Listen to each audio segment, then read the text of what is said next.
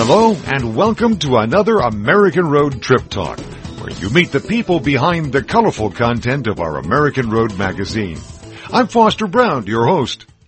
For nearly a decade now, Dave Preston has entertained the readers of the American Road magazine with reviews and great stories about our heritage roadways.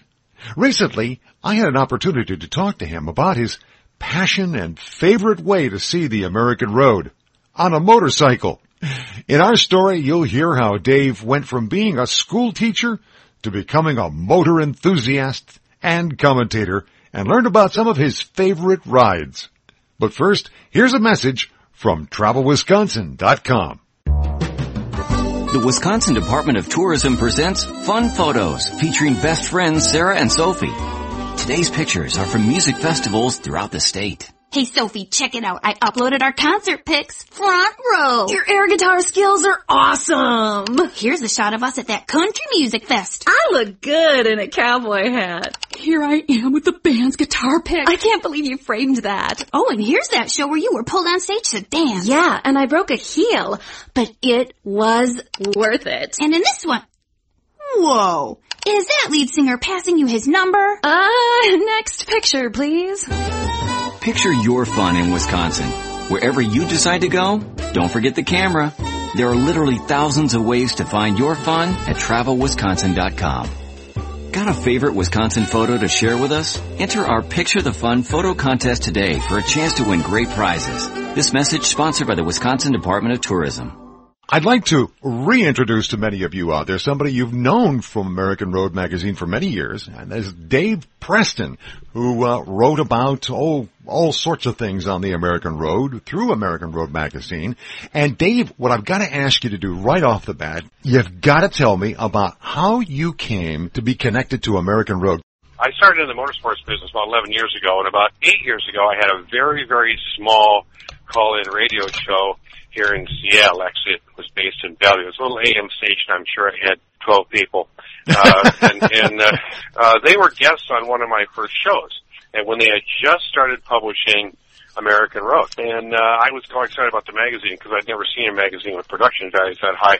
And so we've remained in touch, and I've reviewed a lot of products for them over the years. I was sort of the motorsports guy, so if they had a book or a product that had to do with motorcycles or high-performance cars, they would have it drop ship for me, and I would write a review of it. Let's just talk about motorcycling a little bit, about your passion.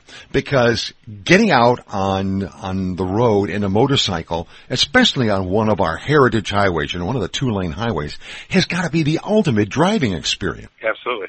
And the reason it is, I've done both, but on a motorcycle, you'll hear everybody say this, and most times in a car you're going from point A to point B, possibly of historical interest, and that's the objective. On a motorcycle, every single minute of the trip is an adventure because you're smelling things, you're seeing things, you're experiencing things, and you're actively involved. Because if you're not actively involved, it'll crash. And so you are much more intensely involved in your own adventure on a motorcycle than you are in a car. Yeah, very much so. What have been some of your favorite rides? I'll make it general because if I'm specific, you don't have a 6-hour program. But in general, if you look at a map and you eliminate all the freeways, matter of fact, American Road magazine, that sort of thing, you look for the old historic highways. 2-lane is wonderful.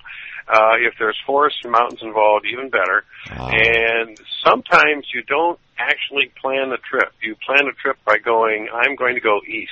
I once rode from Seattle to Florida, and I went most of the way by looking up and seeing what the weather was doing, and I got from Seattle to Georgia without getting rained on, simply by looking 20 miles ahead and going, I need to turn right here, and now I need to go east some more. And I just leapfrogged across the country, and in Georgia in the summer, you're not going to go more than an hour without getting rained on because it rains every other minute. But that was probably my most favorite trip because it was just, and I saw and learn things that I learned more taking motorcycle trips like that than I ever learned in college. It's not a young man's sport, though, necessarily, or young woman's sport either, is it? It is something that people can indulge in at any age. Oh, yeah. It is. It depends. Usually economics rears its ugly head, but there's, especially the down economy, you go on Craigslist or whatever, there's cheap motorcycles everywhere, and as you gain more experience and a better income, the technology over the past 20 years, if you went out today, you would just be gobsmacked. I'm talking to you in my garage, and I'm standing next to, I have two motorcycles in my garage right now. One of them is a Triumph Speed Triple. It has fuel injection and 135 horsepower. It will run all day long at whatever speed you want. And the other one is a BMW K1300S. It has 165 horsepower, fuel injection, technology all over it, saddlebags on the back, and it'll run from here to Miami and hardly even know you woke it up. So it's the technology. And they both have triple disc brakes, so stop in less space than a car will. They're much faster than any car, including a Ferrari. And for what you get, they're relatively cheap. The latest BMW motorcycle that I rode last month has a 6-cylinder engine and 160 horsepower. Oh my and it has Bluetooth technology and GPS and hot and cold running everything. So yeah, it's out there. And I have to say, it's a great economical way. You get great mileage. You do get great mileage. That's one of the great myths, and the fuel mileage is pretty good, especially on a long trip. You're probably going to be getting 50 miles to the gallon, maybe 45. Wow. The bigger bikes don't do as well. You can buy little tiddlers for going around the college campus. You get 120 miles to the gallon, but big bikes pay 45 to 50. So that sounds good. But then again, if you're doing it correctly, you're probably wearing $2,000 worth of clothing that you don't need in your car. They also go through rear tires in about 6,000 to 8,000 miles, which your car doesn't, and front tires are 10 or 12. And so the operating costs are a little... all right, reality check. All right, Dave, you just popped my balloon there. You brought me back down to earth.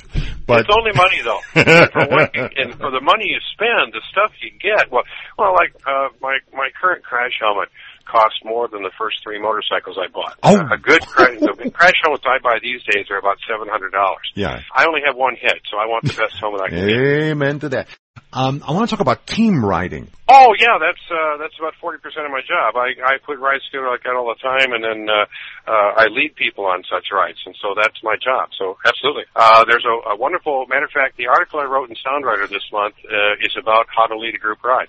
And that's www.soundrider.com. I should also mention, before we go, my latest adventure, I started a website because I also like to write about cars, and at work I only get to write about motorcycles. So I started a website, which is www.davidpreston.biz, and I don't like to call it a blog. That website has all kinds of articles about both cars and motorcycles. One of the nice things about the American Road Magazine on our homepage at AmericanRoadMagazine.com is that there's itineraries there where people can look at, different places around the country, depending on the area of the country, different things to run. Is there something like that out there for motorcycle enthusiasts as well, that you can go to find great rides? Yes. We have a map at the dealership we give out to people that has several great rides in the Northwest. There's a highway in Washington State called Highway 20, which is called the North Cascades Highway, referred to as the Switzerland of America, and it's absolutely spectacular. And then, of course, you also have the Oregon coast, 101 up and down the Oregon coast. As a matter of fact, one of the most fun things you can do from a historic perspective is just go down 101 in Oregon until you get to a small highway running east. And you get on that highway, and you're going to go for about 100 miles of twisty turnies through little small towns over to I-5. And then you get on I-5 and go about 20 miles south. You get to the next little highway going west, and you go back out to the coast. And I spent 5 days doing that one time, just going back and forth. You go through all these little towns, and it's all history, and it's spectacular scenery, and it's the best time you can have. Ah, Dave, I can smell the open road. You need to get a motorcycle. Everybody, that's not true. Almost everybody should get a motorcycle. Dave Preston, thanks so much for being with us. It has been a delight talking to you, and I hope we have stirred some folks to maybe get out there on the open road and enjoy the pure joy of being out in the open on some great 2-lane highways, those heritage highways that are out there in the American road. Dave, again, thank you so much for being with us here on American Road Trip Talk. Thank you. My pleasure. I hope you enjoyed this podcast and will join me here again soon as we travel more of the American road and get to know the fascinating people we meet along the way. Don't forget to visit our webpage at AmericanRoadMagazine.com for our most recent issue, blogs, travel tips, special deals, and so much more. Or find us on Facebook and follow us on Twitter for the latest American Road news. For the American Road Magazine, I'm Foster Braun, reminding you that the joy is in the journey.